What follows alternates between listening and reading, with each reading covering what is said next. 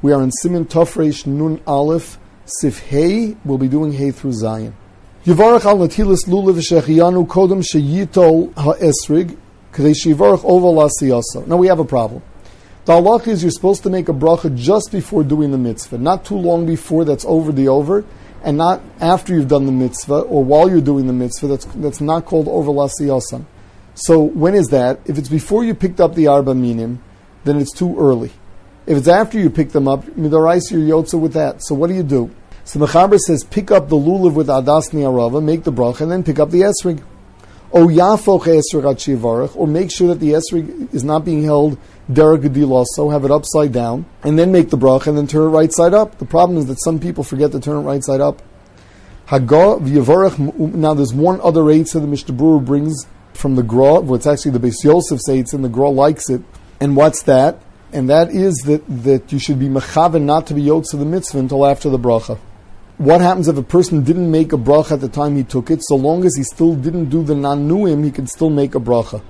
Otherwise, he should not make a bracha. But the Mishnah Berurah says, "Lefi the gra, you can make the bracha even later." Hagav yavarach mu'umad.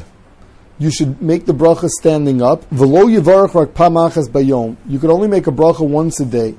Af al pi. Shenot lo kama pomim. Even though, like the Anshe Yerushalayim, it says, used to walk around with the lulav all day, nevertheless, you could only make a bracha on the first time.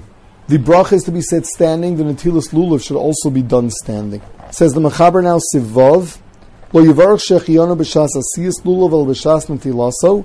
Even though min hadin, when you make the lulav, you can already make a shechiyanu, our minig is not to until you actually take it on yantif. Siv Zayin. Im osa beisyad v'nosim b'halulav. If you made a handle, and then you're holding the lulav by holding the handle, v'notlo shaper dami. That's all right. The lekicha al yidei davarach or shmo lekicha. Because if you're holding it by way of the handle, that's considered holding it. U'bavad shei derech kavod. As long as it's respectable. As long as you're holding it in a respectable manner. Kagon shenasna lulav bechliva avlemeno derech kavod. Kagon shenasna lulav bechliva notlo. If you put it into just a regular keli, lo yotza. V'imkorach olav suder v'notlo. What if you wrapped a piece of cloth around it?